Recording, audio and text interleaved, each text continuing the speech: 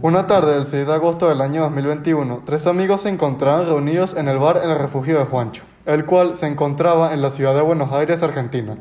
Estos amigos, aunque de distintas procedencias, vivían desde hace ya 3 años en Argentina. Estos jóvenes eran el delantero estrella del Boca Juniors, el español Daniel Suárez, el cual nació en Madrid en el año 2000, el policía David Sommer, el cual nació en el estado de Kansas, en USA, en 1995, y el amable y buen ciudadano Javier Márquez, nacido en Venezuela en el año 1997. Buah, esta temporada ha sido difícil. Los equipos se han preparado bien. Pues sí, mano, ha estado muy reñido. Sí, pero lástima que se enfrenten a mí. Soy como un rayo, ni Sergio Ramos podría pararme. Desde que fui un niño en Madrid, siempre fui el mejor de todos. Nadie me iguala. Sí, yo diría que estás entre los mejores delanteros de Latinoamérica. ¿Cómo que de Latinoamérica? Ideas del mundo. Bueno, yo creo que hay... Ostras, tío, mira la hora. Me debo ir. Hoy tengo una fiesta de una chica a la que, bueno, mis panas, ya saben lo que toca. Suerte con eso. Bueno, nos vemos. Al irse, Javier se volteó hacia David, el cual no había hablado en todo este tiempo. Oye, David, ¿qué haces? Ah, perdón, es que Susan hoy tenía una cita con el doctor por lo del bebé y todo eso. Bah, yo no pienso tener hijos nunca. Eso es una mucha responsabilidad, tiempo y estrés. Bueno, como tú lo veas, mejor para ti. ¿Y cómo te fue en tu día? Como siempre. ¿Cómo así muchos arrestos? Ah, hablando de arrestos, tengo que hacer mucho papeleo, así que bueno, avíseme cuando nos volvamos a reunir. Dale, pues. Javier, al verse solo y que el bar estaba a punto de cerrar, pagó su cuenta y fijó rumbo hacia su departamento en la calle La Rosa.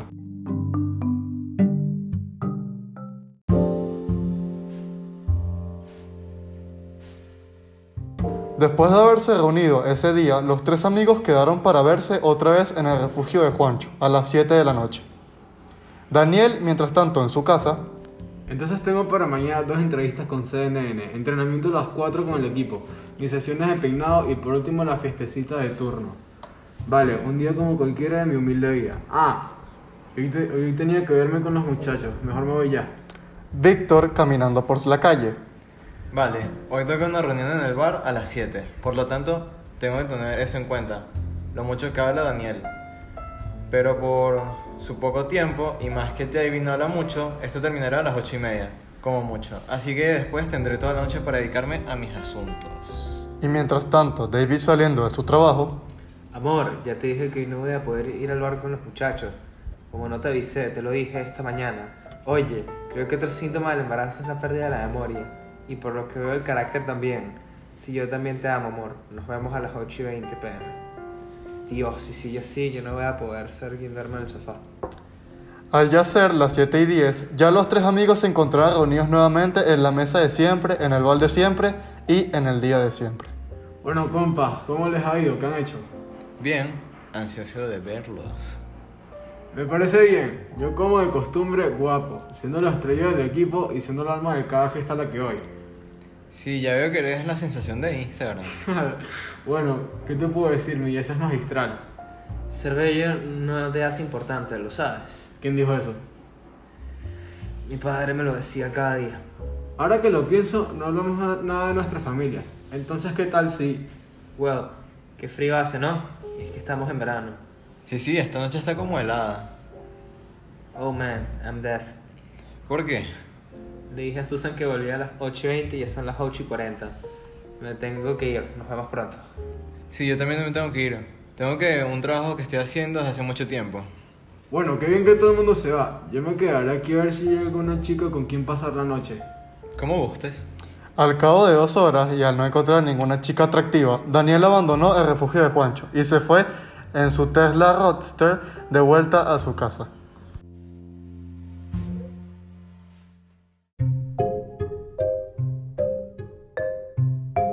Después de varias semanas, Javier estuvo fuera de contacto. Casi parecía que se hubiese extraviado, cosa que le extrañó a David, creando en él cierta suspicacia. Su experiencia como policía le decía que algo estaba mal.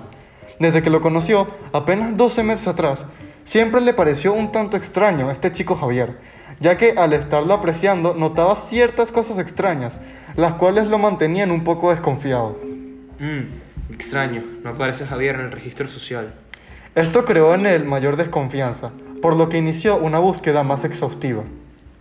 Me empiezo a preocupar. Ay, papá, si tan solo estuvieras aquí para decirme qué hacer. Creo que lo mejor que puedo hacer es ir a su casa e investigar de forma discreta. Bueno, creo que mejor me pongo en marcha. Aló, amor, en este momento estoy ocupado. No es que no quiera pasar tiempo contigo. Oye, tú sabes bien que me encanta tu compañía. Amor, ese no eres tú. Ese es el embarazo que te tiene con ese carácter. Pero sí fue decisión de los dos tener al bebé.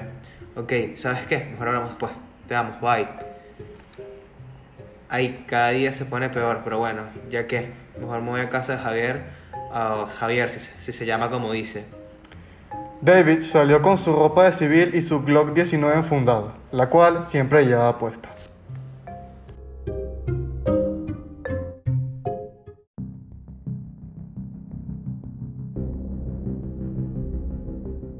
Al ir en su coche, David solo pudo oír cómo por la radio hablaban de Daniel y de sus grandes actuaciones como delantero del Boca Juniors.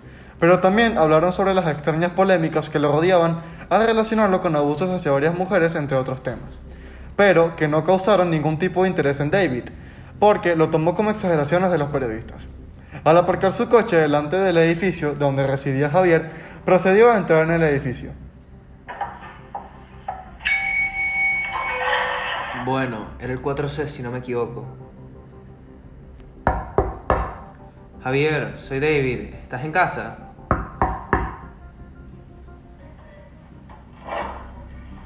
Sí, disculpa, estaba ocupado. ¿Qué haces aquí? Tranquilo, no importa. Si quieres regreso luego. No, tranquilo, pasa. Ok, está bien. Tienes una casa peculiar. ¿Quieres una cerveza? Sí, gracias. Empezaron hablando un poco de todo, pero en cada sorbo de cerveza, David empezó a perder el control de su cuerpo, hasta que David quedó inconsciente por completo. Luego, David solo tuvo unos breves flashazos borrosos en los que no se podía distinguir bien nada. Se encontraba atado de pies y manos, amordazado y amarrado a una silla, con Javier al frente de él diciéndole: Yo sé que me descubriste. ¿Sabes quién soy en realidad? David empieza a luchar para lograr desamarrarse y tratar de hablar, así que Javier le quita la mordaza para entender lo que dice. ¿Por qué haces esto? Pensé que éramos amigos. Tú y yo nunca somos amigos, ni siquiera me llamo Javier. Estoy aquí con una encomienda y debo hacer justicia. Yo sé que tú eres un buen hombre, honesto y respetuoso por la ley, pero lamentablemente mi oficio y mi criterio de la justicia no es igual que el tuyo. Te lo voy a dejar atado aquí para que no hagas daño y no luches. Espero que lo entiendas. Esto lo hago porque vas a ser padre y respeto eso. Javier sale del departamento dejando a David amordazado y atado. Lleva sus armas para accionar su encomienda de justicia. Debe adelantar su trabajo antes de que se dé cuenta que David no aparece.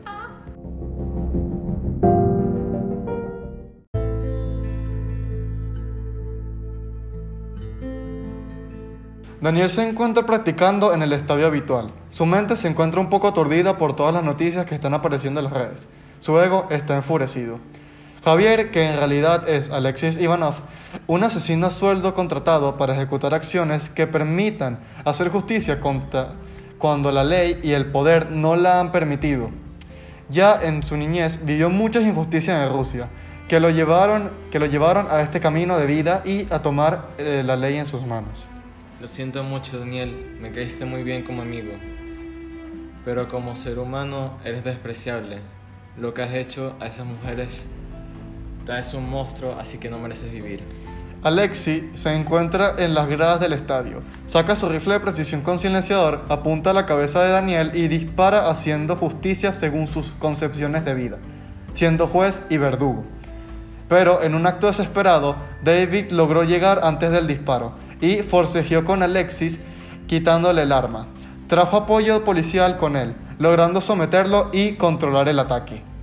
Logré desatarme, revisé tu apartamento y encontré tu cuarto secreto. Ahí descubrí todo tu plan. Entiendo lo que haces, pero no es correcto. En el mundo existe la justicia y vemos funcionarios, personas en general, que trabajamos para hacer que se cumpla la ley. Así que estás bajo arresto. Pero también lo va a estar Daniel. Se dará con la justicia y pagará por sus delitos. Yo hablaré porque así sea, te lo prometo.